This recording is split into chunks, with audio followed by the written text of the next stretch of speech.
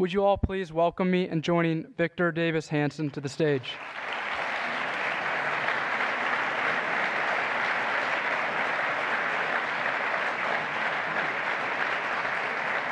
Thank you very much. I'd like to talk just about 35 minutes, not just about George Patton and the tragic view, but our strange and ambiguous relationship in the United States between generals and politics. You know, we've had 12 presidents that were generals, but none of us really know any of them. And who cares whether Chester A. Arthur was a general? We remember that Harrison and his grandson, or Pierce or Taylor, but most of the generals we don't. Andrew Johnson, who cares that he was a brevet brigadier general? We have 4 that became presidents. With the exception of Jackson, they were pretty much apolitical. By that I mean Grant was a unionist more than he was a radical Republican. And I think both Democrats and Republicans approached Eisenhower, and no one was quite sure what side he was on. And Washington, of course, was the father of our country. But we have had, if we haven't had overt, and we have, by the way, we had 3 generals, remember, working for Donald Trump at one time. General Kelly, the Chief of Staff, General Mattis, Secretary of Defense, and H.R. McMaster, the Lieutenant General, was a National Security Advisor. I have a feeling 2 out of the 3 of them either didn't vote for Trump or won't vote for him next time. So I guess they're called bipartisan or apolitical. But we have had ideological generals. I don't know if ideology is the right word for it, but we've had generals who connected what they did on the battlefield with a larger view of human nature. And I guess we would call it the tragic or pessimistic view that we are born into this world pretty despicable or evil, and religion and culture and civilization save us. But it doesn't always reach everybody. And there's always going to be people who want to take things that are not theirs, whether on the personal or national level, or they're psychopathic and they like to kill people. And it's the duty of certain people among us, this view I think some generals have, that they have certain talents and they spot these people and they're willing to do what it takes to protect the innocent from them. And out of that ideology, they also develop a conservative or reactionary political view. And you think of MacArthur, but in our own history, think of William Tecumseh Sherman, Curtis LeMay, and Matthew Ridgway. And they don't end up well. They have a dark view of human nature, and we're a therapeutic, sunny society, an upbeat society. And when we're done with them, we're done with them. They provide a useful service. Sherman said, "I will not run for office. If nominated, I will not accept the nomination. If elected, I will not enter the presidency."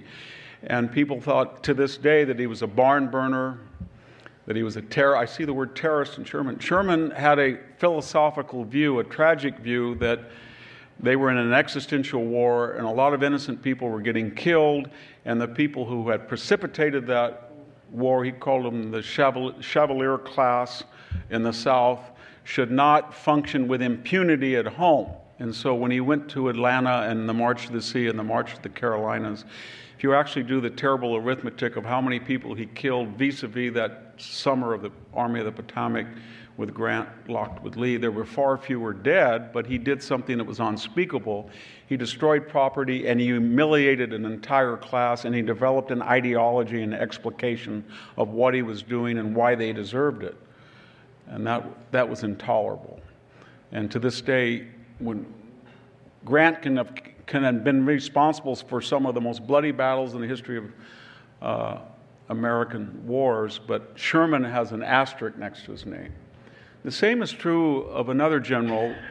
I mean, we all love Hap Arnold. We hear Toohey Spats, Doolittle, but when we say Curtis LeMay, we stop.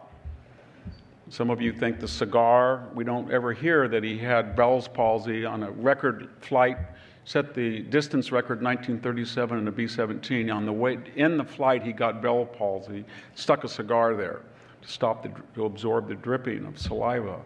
So it wasn't some Hollywood gimmick to be tough. It was a way of trying to disguise a disfiguring ailment.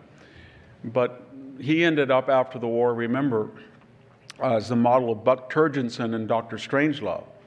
And then during the Cuban Missile Crisis, people caricatured him because he wanted to be pretty tough with the Soviet Union, and he ended up running tragically with George Wallace as his vice president candidate, third party, American Independence Party in 1968.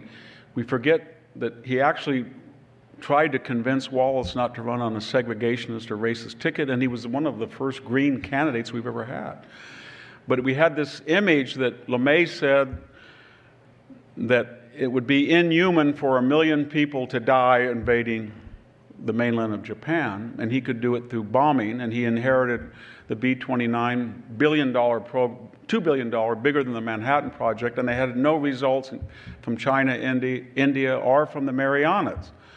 And he took this wonderful high-precision, high-altitude bomber that could fly up to 28,000 feet, and he took it down to 5,000 feet, and he basically created a 4-engine dive bomber and filled it with 20,000 pounds of napalm, and in 90 days burned down 65% of the urban industrial area of Japan.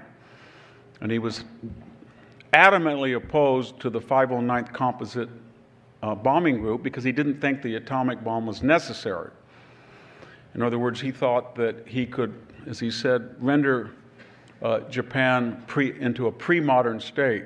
Had the war gone on, he had plans to use 4 airfields from Okinawa and to bring, remember the war in Europe had ended in May, and there were 10,000 4-engine B-24 and B-17 and Lancaster bombers that were idle, another 8,000 2-engine bombers, B-26s and B-25.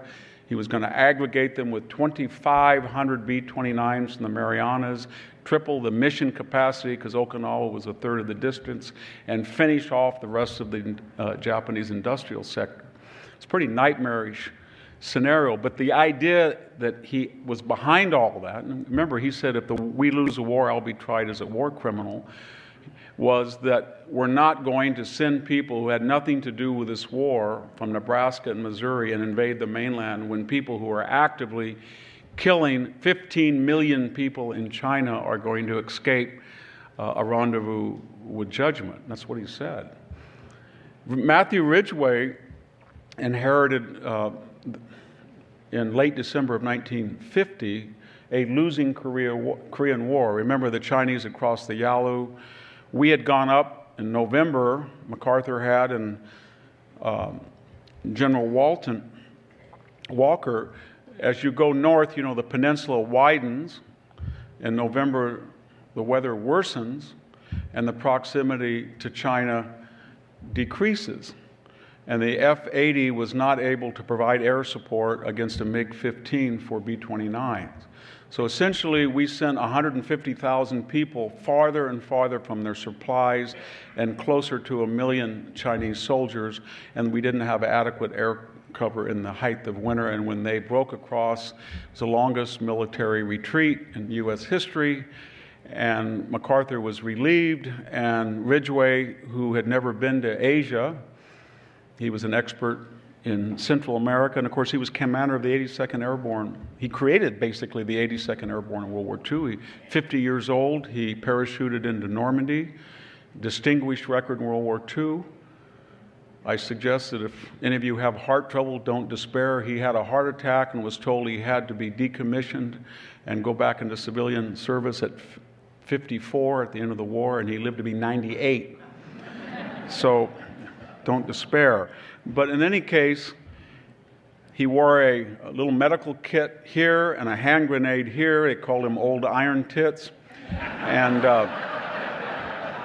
he walked the battlefield. He said, find them, fix them, and kill them. And he said, don't despair, we're going to take Seoul back. They took Seoul back by March. The B-29 napalm and artillery killed,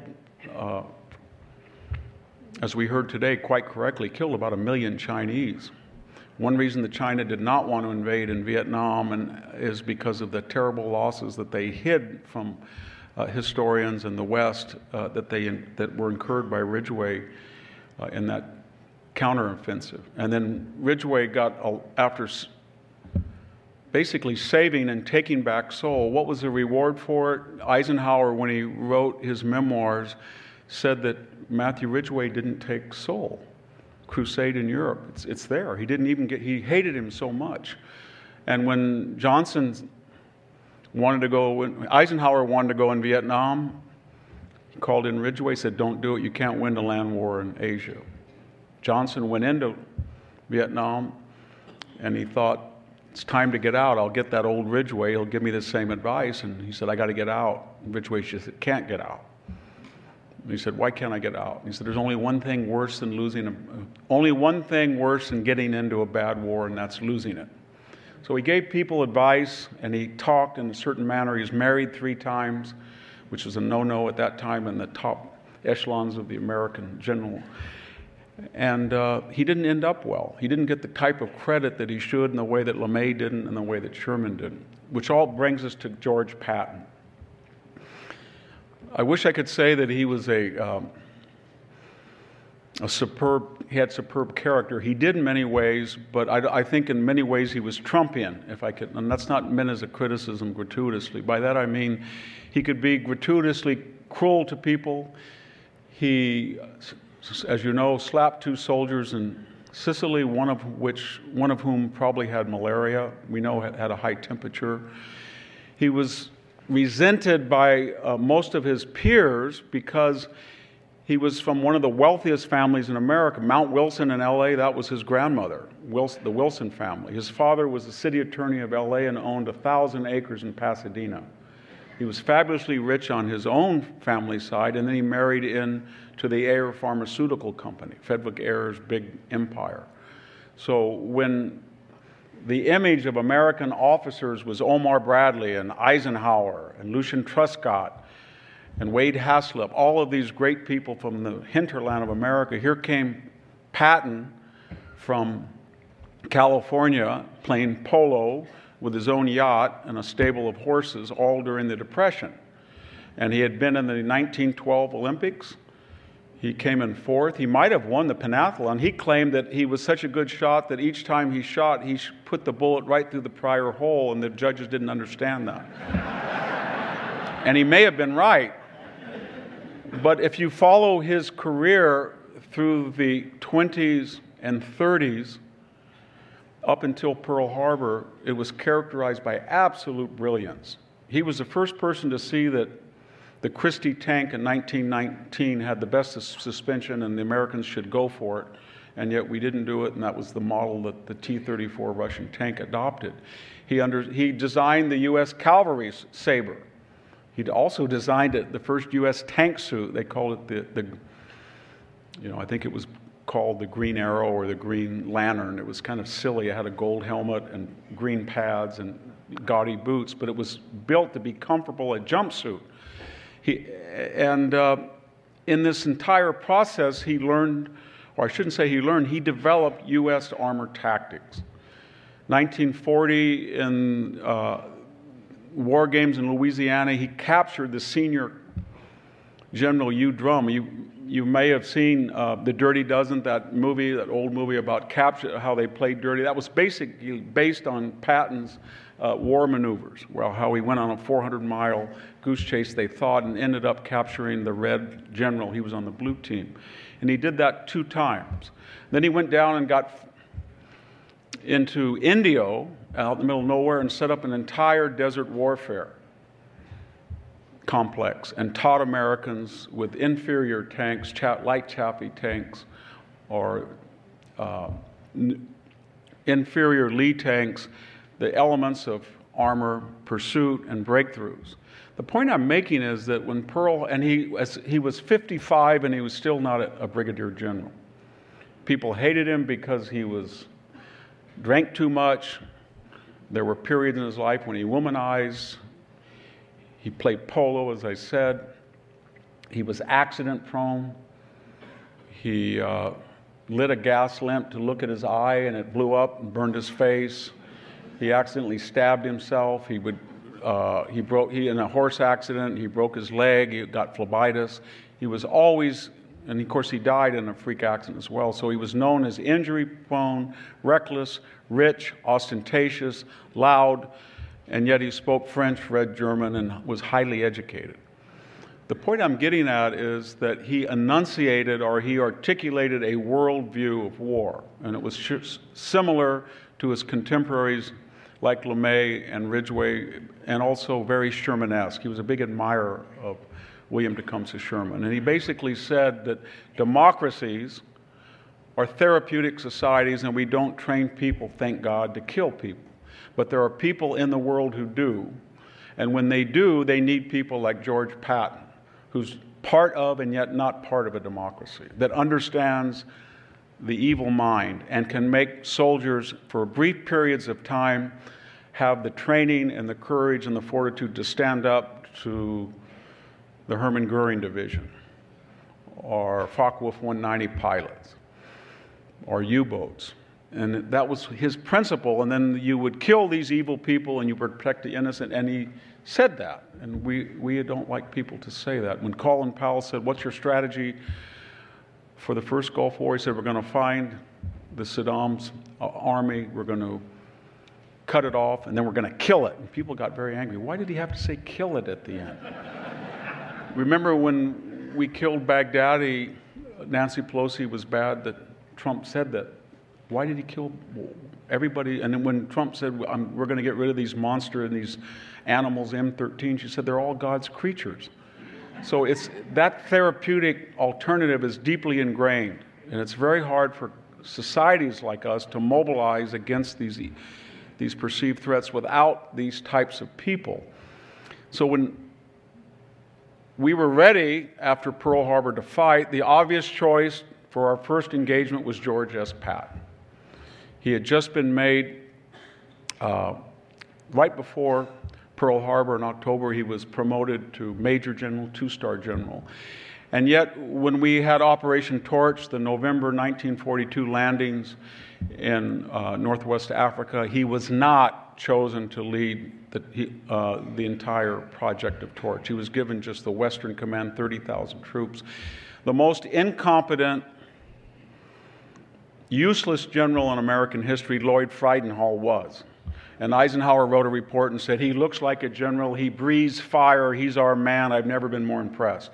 He would swagger around, he would pound his fist, and he didn't know anything, and the result was, as you know, the worst defeat in American history really was, or at least the most humiliating, the Kaiserin Pass, where Rommel destroyed an entire brigade, 3,000 missing, 400 dead, 600 tanks. Just Friedenhall, where was he? 50 miles back, dug in a bunker, probably drunk.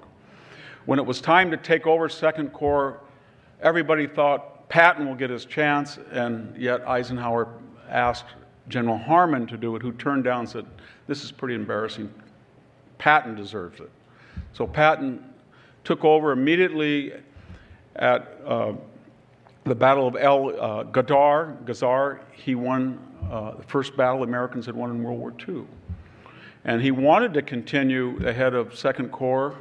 And then Omar Bradley, he had a very strange relationship with Bradley, and the movie was quite, I think that was quite misleading about the attitude of Bradley toward Patton. But Bradley then was given command of Second Corps, and Patton was supposed to plan Sicily.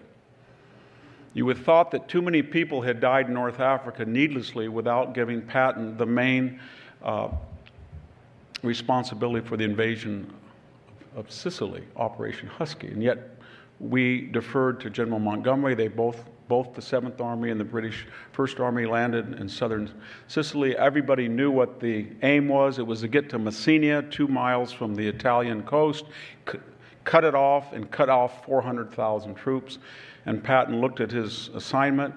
It was to stay to the left or west of Montgomery and protect his flank and be stationary, basically, and give Montgomery a chance to speed right to Messina and then trap the entire Italian and German. And of course, he knew Monty wouldn't do that.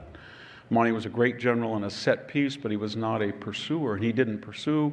So what did Patton do? He went all the way to northwest to Palermo, then made another right turn, broke orders, and got to Messina before Montgomery. and of course didn't get there in time to trap the Germans. But he became very famous after that, and you'd think that at that point everybody knew that Overlord was being planned in conjunction with the Italian invasion, that he would get a supreme command. He slapped 2 soldiers quite despicably. He went into a hospital. He was mad because the absentee rate of soldiers for what we would call post-traumatic stress syndrome, what was known then as shell shock. One officer had there were 3 officers who watched the first slapping incident. The person had malaria when he was slapped. Second one, 2 weeks later, he had some ailment, whether it was a fever or it was just stress, we don't know, but he slapped him. In this period, one of his armored companies was on a bridge. There was an Italian farmer with 2 mules. They were being strafed. They didn't want to run over the mules. It was a very narrow bridge. Patton went up, took out his .357 on his right hand, and he had a .45 Colt the other, and shot these 2 mules and had them thrown over the bridge. And this was considered terrible. Think of this therapeutic mindset.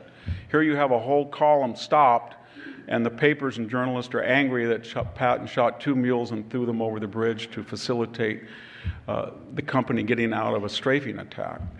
But in that case, that was a very important point, though, because he's obviously should have been given one of 3 possible appointments.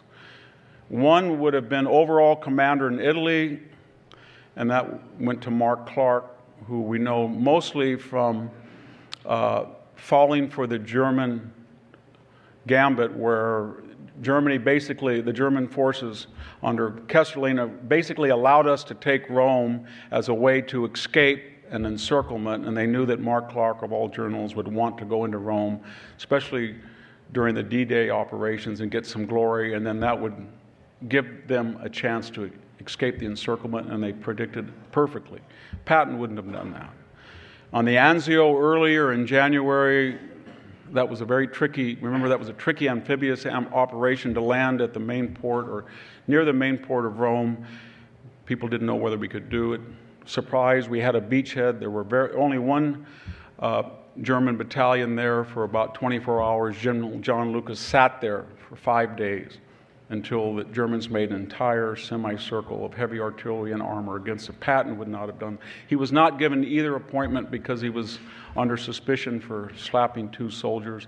He was not saved, as is often seen in the movie and in popular literature, by Omar Bradley, who wanted him sent home. It was not saved necessarily by Eisenhower. His letters of support were post facto. It was not even George Marshall. It was Henry Stimson, Secretary of War, who said that we can't win the war without this man, or at least we can't win it at a cost that we can afford.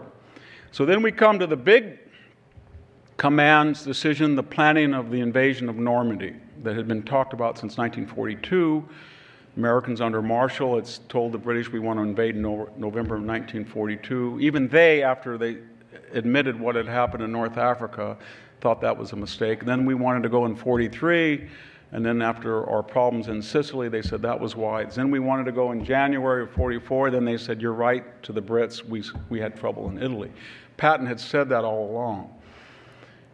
He was completely shut out of all planning for Overlord. In fact, it was adding insult to injury, where he was in command of a shadowed army, what the Germans called Army Group Patton, where he just raced around in a car all up and down from Scotland all the way to Wales with horn blaring, so everybody thought he was going to invade at Calais, and then 4 panzer divisions would be held in reserve waiting for Invasion Patton, which never would come. And then the panzers would not be released to cut off the American beachhead. So he didn't participate in Normandy. Remember, after that brilliant landing, we, at least outside of Omaha Beach, we were ossified, calcified for about 40 days. We lost more in the next 2 weeks than we did in the landing, and we eventually had 80,000 casualties before we broke out of the blockage on July 28th with Operation Cobra. Even then, when Patton's Third Army was operational, Bradley tried to stop the publicity or the release of news accounts of it. I'm not suggesting that he was mild and mannered and polite about this. He said things that were absolutely insane. I mean, he said, Brad, just point me in the right direction and the smoke's you're not going to even see me when I'll be gone all the way to the Rhine. Said things like that all the time. But again, the point was to take a civilian conscript group of young men and make them into an army that could stand up to people who had been fighting on the Eastern Front for 4 years against the toughest soldiers in the world. When you start to look at some of those German armored divisions, Panzer-Lehr Division, and you see the type of equipment, 88 millimeter, Panther, and Tiger 1 and 2 tanks, it's amazing that we could stand up to them.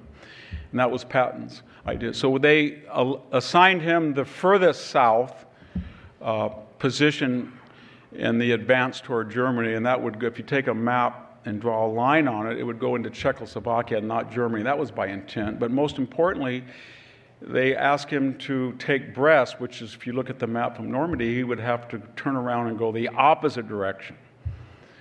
And he was not designated to go really in the first month east at all. Of course, you know Patton, what he did. He took 1/3 of his army and went north, and he went one west, and then he headed east. And in a series of orders that were overridden, he said to General John Wood and Grove, take Brest now. And they were a day away, and Bradley stopped it. And of course, you know what happened after that. Brest was heavily fortified. It took us about 2 months. We had about 40,000 casualties, and the port was never used until October. It was a complete waste of time. When he did go east, he soon was able, after the breakout, to go about 40 miles a day.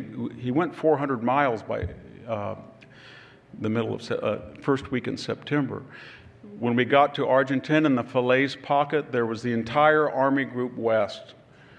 300,000 Germans were advancing toward the Atlantic, while Patton was coming up to their rear in hopes of meeting the Canadians, and Hitler would not let von Kluge retreat, and it looked like the war would be over. All we had to do was close the Falaise pocket.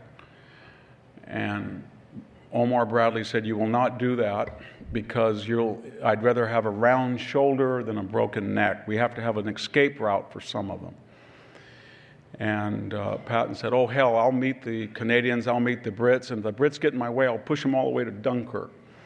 Well, you can't say that. And so Monty will never close it. Well, it was never closed for 7 days.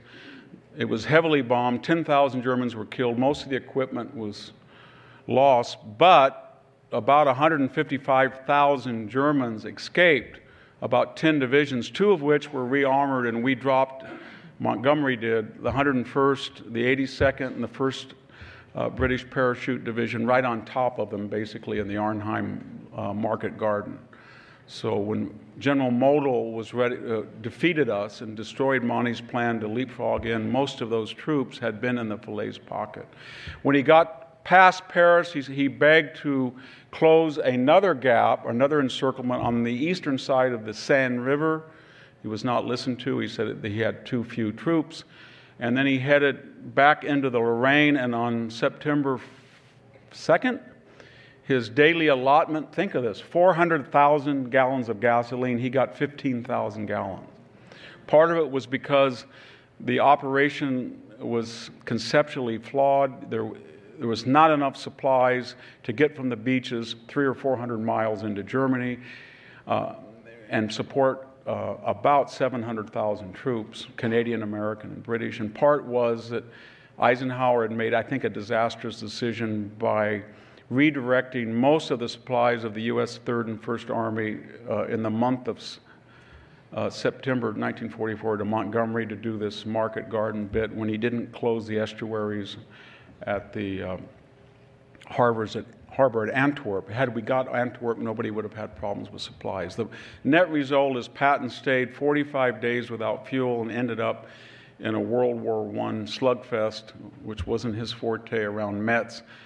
And finally, in March, when he went across the Rhine with the First Army to his north, the rest is pretty much history. He captured about 350,000 prisoners and he went 300 miles in 2 weeks, and that was the end of the war. He did tell Eisenhower, I can take Berlin, and Ike said, we're not going to lose 300,000. That's how much we think the Russians will lose. They lost 170,000 men. And he said something that was very pressing. He said, they will lose that many, but when the Germans see Americans coming, they'll be all too happy to surrender to us and not go into gulags or be killed. And he was not allowed to take Berlin, and I think that had repercussions. So all of these decisions that I talked about, where I think he was right, had repercussions. We lost an inordinate amount of people in Italy. We never got into Austria. The whole idea of Churchill's soft underbelly going into Europe or going through the Ljubljana Gap was a failure. When the war ended, American troops were still in Italy. I don't know what the purpose of the Sicily campaign was. It was to be a stepping stone into Italy. You go through history all the way back to Hannibal, and no army has ever invaded Sicily and gone into invaded Italy and gone into northern Europe successfully by taking Sicily. You usually have to go to Sardinia or Corsica and go across, or cut off somebody, or go from the north south. So those entire campaigns, I think, were flawed. The Normandy campaign would have been, I think we could have said it could have been over in September 1944 had we closed the gap, or had we tried to close it again at the Seine. His greatest moment, of course, was during the Battle of the Bulge. Patton was finally given gasoline. He was on the offensive, and von Rundstedt called the von Rundstedt offensive, but it was not really his idea. It was Hitler's mad idea that we had 2 green divisions in the First Army, and if he took a 250,000 man salient and broke through, he could separate the Americans from the British. There would not be overall command. He could go to the Meuse River and then maybe, just maybe, go to Antwerp and then have some type of private deal with the British or us and say, let's just call it off. But he exhausted most of the reserves. The problem was, if you were one of 50,000 U.S. troops in that pathway, and you woke up for 10 days every morning and it was snowy and you had no air support, when 90% of the aircraft in the sky for the last 60 days had been American or British, and suddenly you were looking at battle-hard veterans, and they had, as I said, tigers and panthers. You were going to die or be captured. 80,000 Americans are. Patton saw that happening, and when he went to the meeting with Eisenhower at Verdun, he knew what was going to happen, that somebody had to cut off the salient. He had already told his staff, we've got to turn around 3 entire divisions. I mean, that's 45,000 men, and turn them in the opposite direction in 24 hours. So it was his greatest moment. It was very theatrical. He went to the meeting, and Eisenhower, I don't know how we're going to stop these guys. They're going to take over Bastogne. They may get to the Meuse. And he said, to announce to Bradley and to Montgomery and to Eisenhower, I can turn 3 divisions and I can cut them off. And he said, George, that'll take 2 weeks. And he said, I'll go out and give this signal on the phone, and they will start in 24 hours. And that's exactly what they did. The tragedy of that is, of course, he argued vehemently that the way to stop a bulge is not to go at a diagonal and push the nose back. It's to take a chance and cut it off at the base and allow a few more casualties at the tip, but therefore destroy the entire invasion. Of course, that was considered too reckless, and we didn't do that. And that battle went all the way into February, and we lost more men after Bastogne than before. What I'm getting at is that there's a pattern here of somebody that has undeniable experience, preparation, and natural genius, who understands the horrific nature of war and bothers the people that command him. And yet, sequentially, or time and time again, when he is not given a billet or an appointment or a promotion befitting what he's earned on the battlefield, people die. And yet, the way that the system or the therapeutic society justifies that is that he slapped a soldier.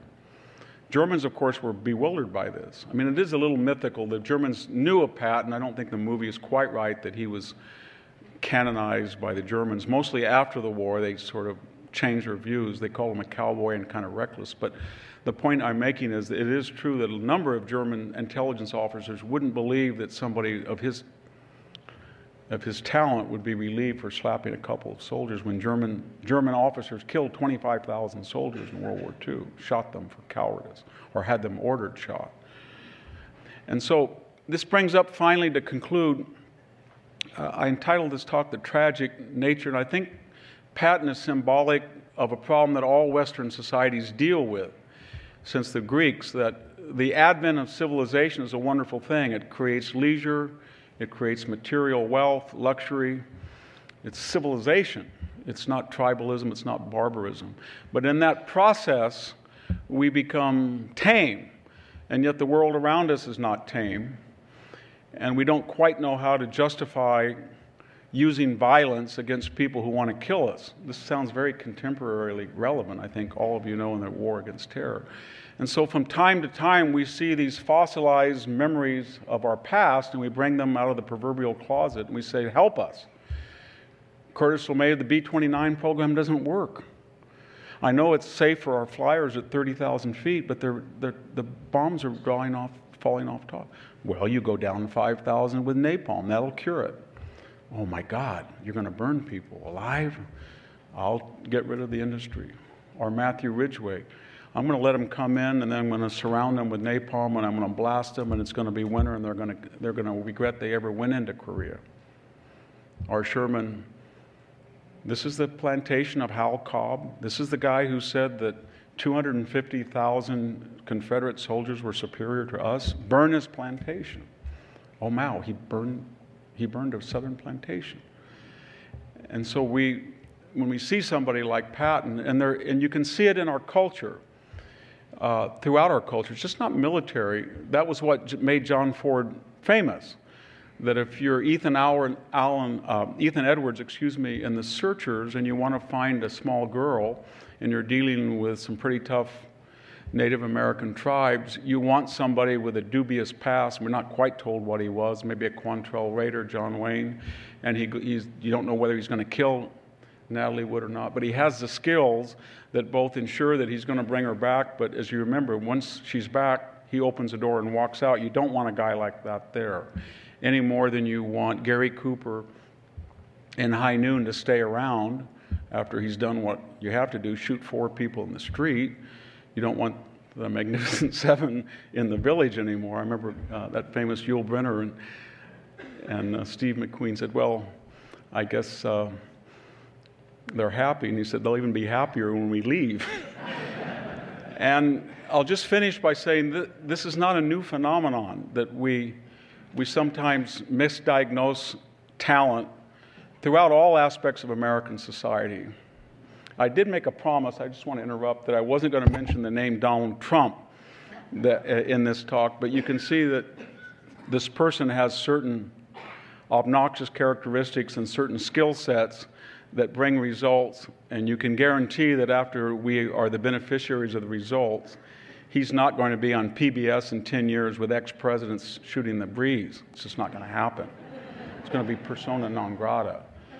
And I'll just finish by, when pre-civilized Greece was making this transition to the city-state, and especially to radical democracy, there were people who saw the same phenomenon. One of the great minds of the Western literary canon is Sophocles. In a series, he wrote 113 plays. We have 7 extant. But in a series of plays, he looked at this archetype of the oligarchic aristocratic class that had all of these anti-democratic skills, and you needed them. And it was right in the middle, some of the plays, the letter plays of the Peloponnesian Wars. I'm thinking here of Philoctetes, Ajax, Antigone. But he makes these characters come out, and by every measure of talent and courage and bravery, they excel, and yet they all end up badly, because to reward them for those very characteristics would be a referendum on your own society. And I think that's a dilemma we all have to appreciate. I'm not asking us to change our views, but to every once in a while look in the corners, and when we see dark people, maybe they're not so dark after all. Thank you very much.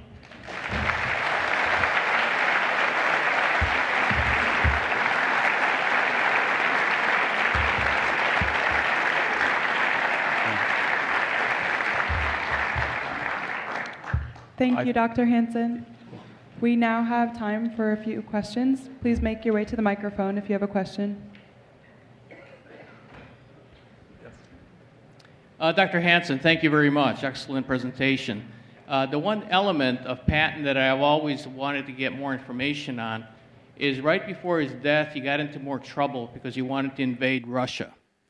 And he wanted to arm the Germans in the camps and push all the way to Moscow because he said it'll avoid problems in the future. Can you comment on it? Well, remember that I think his name was, they called him Jeep Sansa.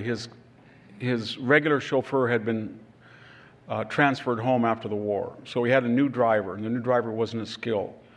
And the three people who were with the driver, there were Patton and two others, they had superficial injuries. So the fact that he hit the glass partition was kind of a freak accident, and he was on his way home.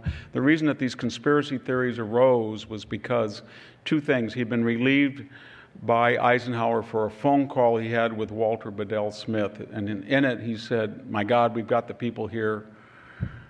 They're all over here. And the Russians are natural killers. And we went to war supposedly to free Eastern Europe from Nazis, and now we're going to enslave it."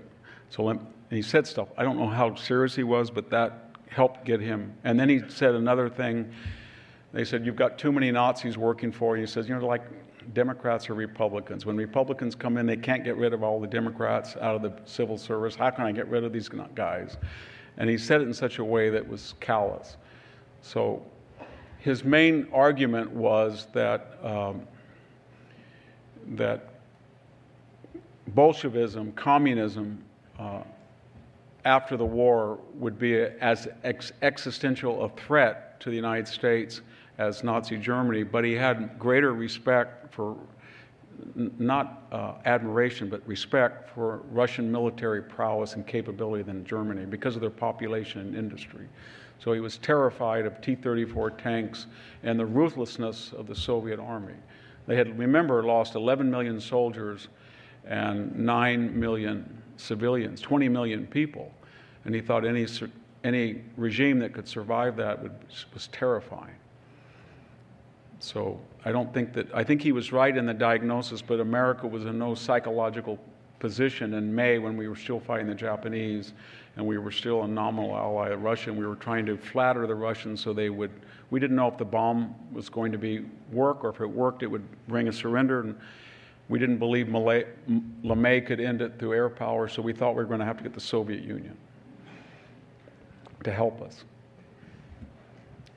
Dr. Hanson, you talked a bit about the therapeutic society that we live in, and you gave a few examples in more recent times about how it seems to have advanced a bit. Do you think it could get to the point, Patton himself, you gave many examples in which he was ridiculed and attacked. Do you think it could ever get to the point where we would turn to someone like him again? Well, in the first Gulf War, you could see that General Schwarzenegger thought he was going to play that role. You remember? Not Schwarzenegger. I've been hanging around Al Philipp and my Austrian, but there were people in the first Gulf War and the second Gulf War that wanted to play that role. But if you look at both those wars, after the so-called highway of death, it wasn't really a highway of death as the media said. And then during the so-called armistice with Saddam, we let them have helicopters. They butchered. It was a disaster. We didn't have anybody who said, the more the Imperial Guard is given a reprieve, the more innocent people are going to be killed, and therefore we have to destroy them. We just didn't do that. So it's getting harder as a society becomes more leisured and more materially enriched to find people from our pre-civilized past, because that's what war is. It's pre-civilized. And so I kind of worry about that. And we're all experiencing a war that started in 2001. It's been 19 years in Afghanistan. We're told by this whole array of experts that all the reasons that we have, and I supported the initial war, but I think I wrote an article once, there were 23 different reasons I was told we had to be in Afghanistan. Nobody said we're going to win the war. And or there's no substitute for victory. So I don't know what Libya was about. I don't know what the Syria thing was.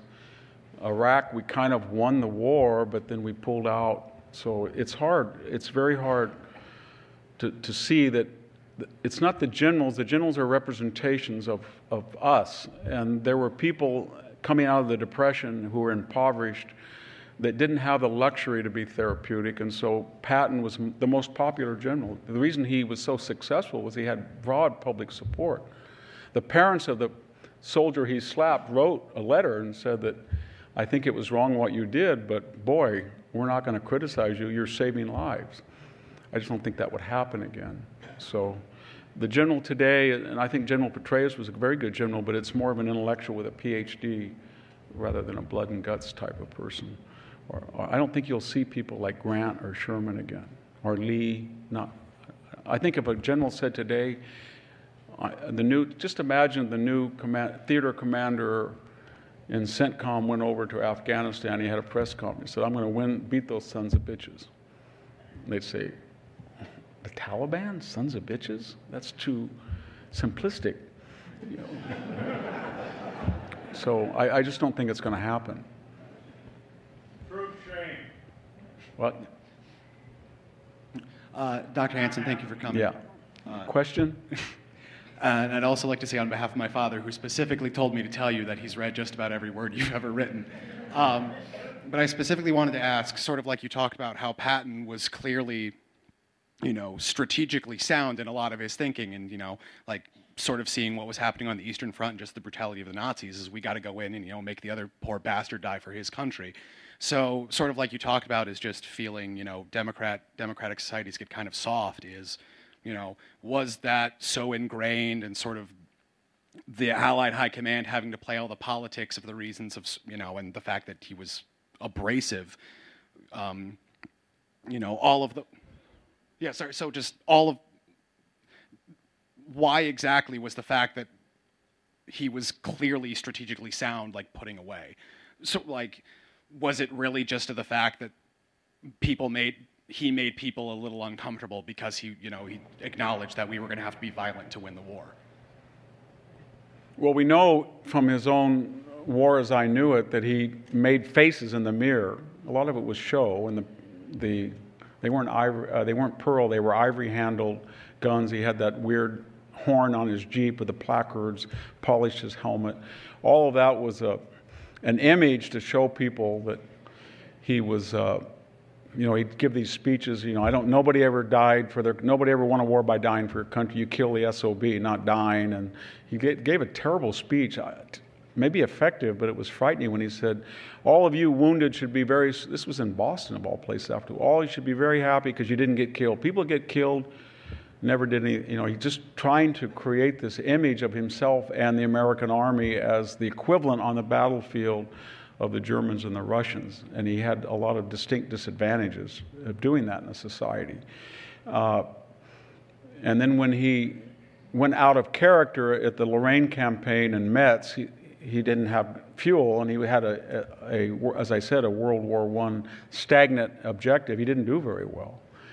So his idea was, the Americans are growing up, they're young people, everybody works on a car. Germans don't, Russians don't. 1942, everybody knew how to take apart a Model A or Chevy. They like their frontier image, they're horsemen, they like to move. So you've got to adopt those natural tendencies and have armor outflanking thrust with air support. Forget the flanks, circle around, confuse the enemy, don't lose a lot of people. Bam, bam. And he tried to craft a strategic doctrine of war that he felt was compatible with the American character as far as he could do it. I think he did a pretty good job. In comparison to people that had no idea of this, Hodges had no idea of this. Mark Clark would never think like this. Bradley would never think. Eisenhower's chief worry was how I'd keep the coalition together. He did a good job. But they'd always say, when Patton said, I can move 3 divisions and save Bastogne. And Eisenhower said, careful now, Patton. Your reputation hasn't been too good lately. He said, I think it's pretty good. How can you imagine the Supreme Commander telling that to somebody who's just offered a way to save an entire division? So it was constant, and it wore him out. It was constant ankle-biting, bureaucratic, deep state, and he himself was a throwback to a pre-civilized mentality, an aristocratic mentality where he felt that rich people who were well-educated and knew how to ride horses and play polo and sail should be given certain latitudes. And that was an anathema to a guy who grew up really poor like Omar Bradley, you know. Thank you for joining us again on campus, Dr. Hanson. Throughout this series, I can't help but wonder how the same qualities seem to make a person both famous and infamous. I'm curious if this is perhaps a curse of success or just a factor of human nature. Well, I think you're quite correct in your general observation. Now I'm quoting the 7th century BC poet Hesiod. The most powerful of all human emotions is envy, what they call thonos. And it's true that the more successful person, that's what Greek ostracism and the democratic culture created. Ostracize somebody not because he did something wrong, because everybody knows who he is.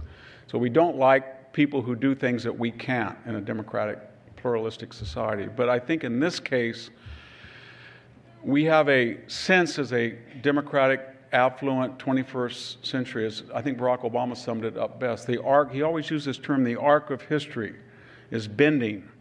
And it was always as if things are getting better, better, better, and we're going to get more humane and humane, and we're changing human nation. We have more colleges, there's more kids in the Ivy League, we've got all this technology, and we're getting better and better and better. And we're going to eliminate people like Patton. And I don't think we are getting better. I don't think there's any proof in history that we all are, other than technology, even that is up and down, that we're getting into a moral, human nature is human nature. And so these people who show us and remind us of that, they're pretty scary people. I think when, I won't break my promise, when that person that starts with a T said, we don't want these animals there, the people in the neighborhood were relieved. But the people who had private estates or gates were shocked, like Nancy Pelosi, who's got a nice walled estate in Napa. So we've created in our own society people that have, I don't want to be too deprecatory, but they have pretensions about human nature, but they're never subject to the ramifications of their own ideology.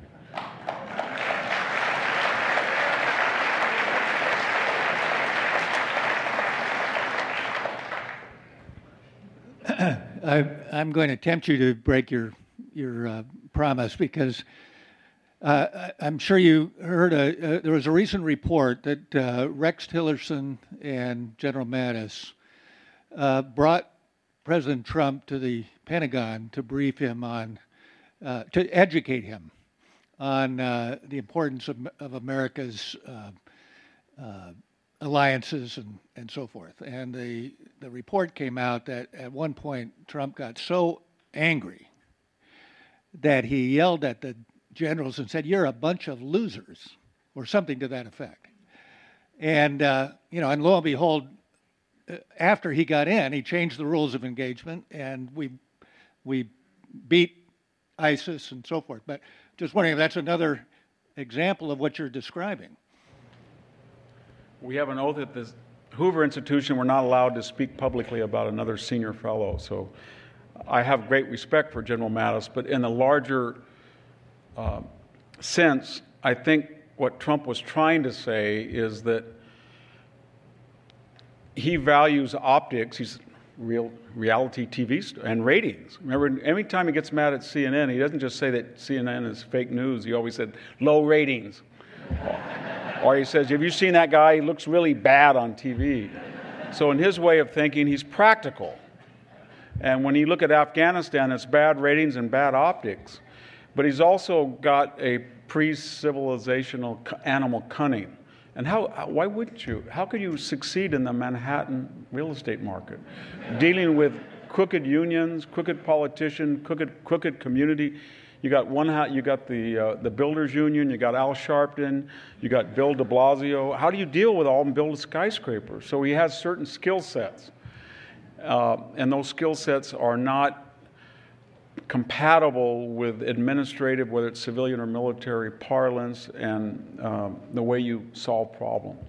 And I guess the only way we could reconcile that paradox is that you wouldn't want a government of Trumps or Pattons or those types of people, but you might want one or two of them on occasion when the system finds itself incapable of doing things. So if you haven't had workers' wages increases in 12 years, or you haven't had 3.5% unemployment in 50 years, or African American unemployment in 7 years, then maybe people, half the country decided I'm willing to put up with the President of the United States saying that Jerry Nadler is a sleazebag.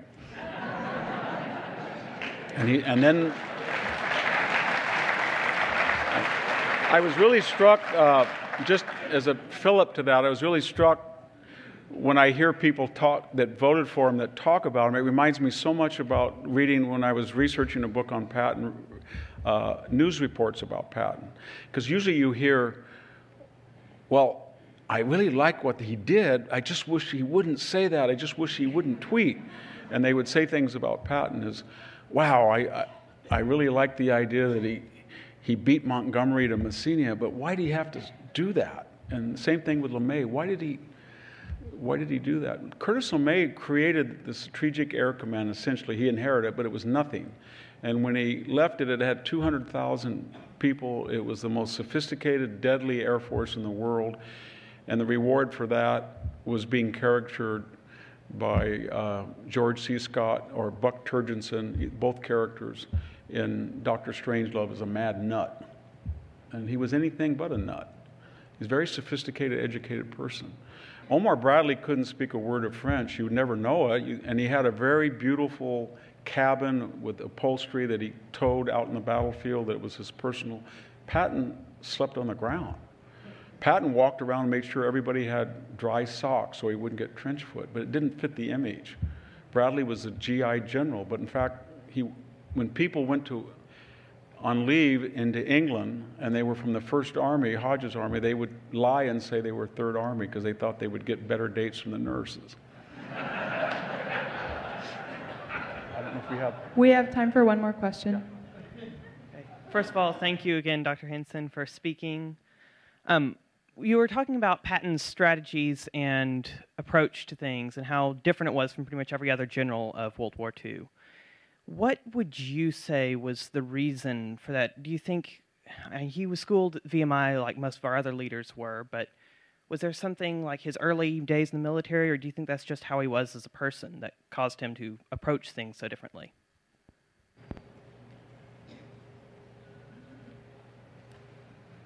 Well, his preeminent biographer, Carl d'Este, said he had a number of serious concussions, traumatic brain injury. He did. He used it in the context because there was a period in his life where he did some despicable things like date his stepniece, or I shouldn't say date, have an affair while he was married. He had a wonderful wife. But there were certain elements. He did believe in reincarnation. And he did believe that the Patton family, his grandfather was killed in the Civil War. So he had this idea that he had a destiny, and he kept saying, I'm not going to be cheated out of my destiny. And he went into a severe depression when he was not allowed to fight in the Pacific. So he had this idea that he was exceptional in his knowledge of war. And he would say again and again, when they talked about closing the Falaise Gap, or taking Palermo and then making a right turn, or having amphibious, he'd always say to his staff, I don't know where I got this idea. I woke up at 2 a.m. with this idea, and I wrote it down, and then he would give meticulous diagrams of which particular battalions, brigades he would move. And so he believed at least he had some kind of artistic inspiration about war. I think that's why I think it was d'Este named his Patton a genius for war. There was something about him mystical, and the movie tried to bring that out, maybe exaggerated, but people around him thought that he was not stable mentally, and he would go fly off he was completely unaware of the effect sometimes he had on people who had control over his destiny. So if he was on maneuvers, And right in front of Eisenhower and Bradley, he went over and screamed at a lieutenant colonel, said, "You son of a bang, you did this, you're going to get men killed, you're not." And then he would walk by and smile back, thinking that Eisenhower was impressed. And Eisenhower later would say, "This guy is not fit for high command." So he was sui generis. We haven't seen anybody. We saw Sherman like him, and I think there were elements like him as we heard today in MacArthur. MacArthur had sort of some of the same traits, although he was much more institutionalized than Patton and much more politically savvy, I think, at least sometimes. Is that it then? Or one more? Thank you, Dr. Hanson. Thank you.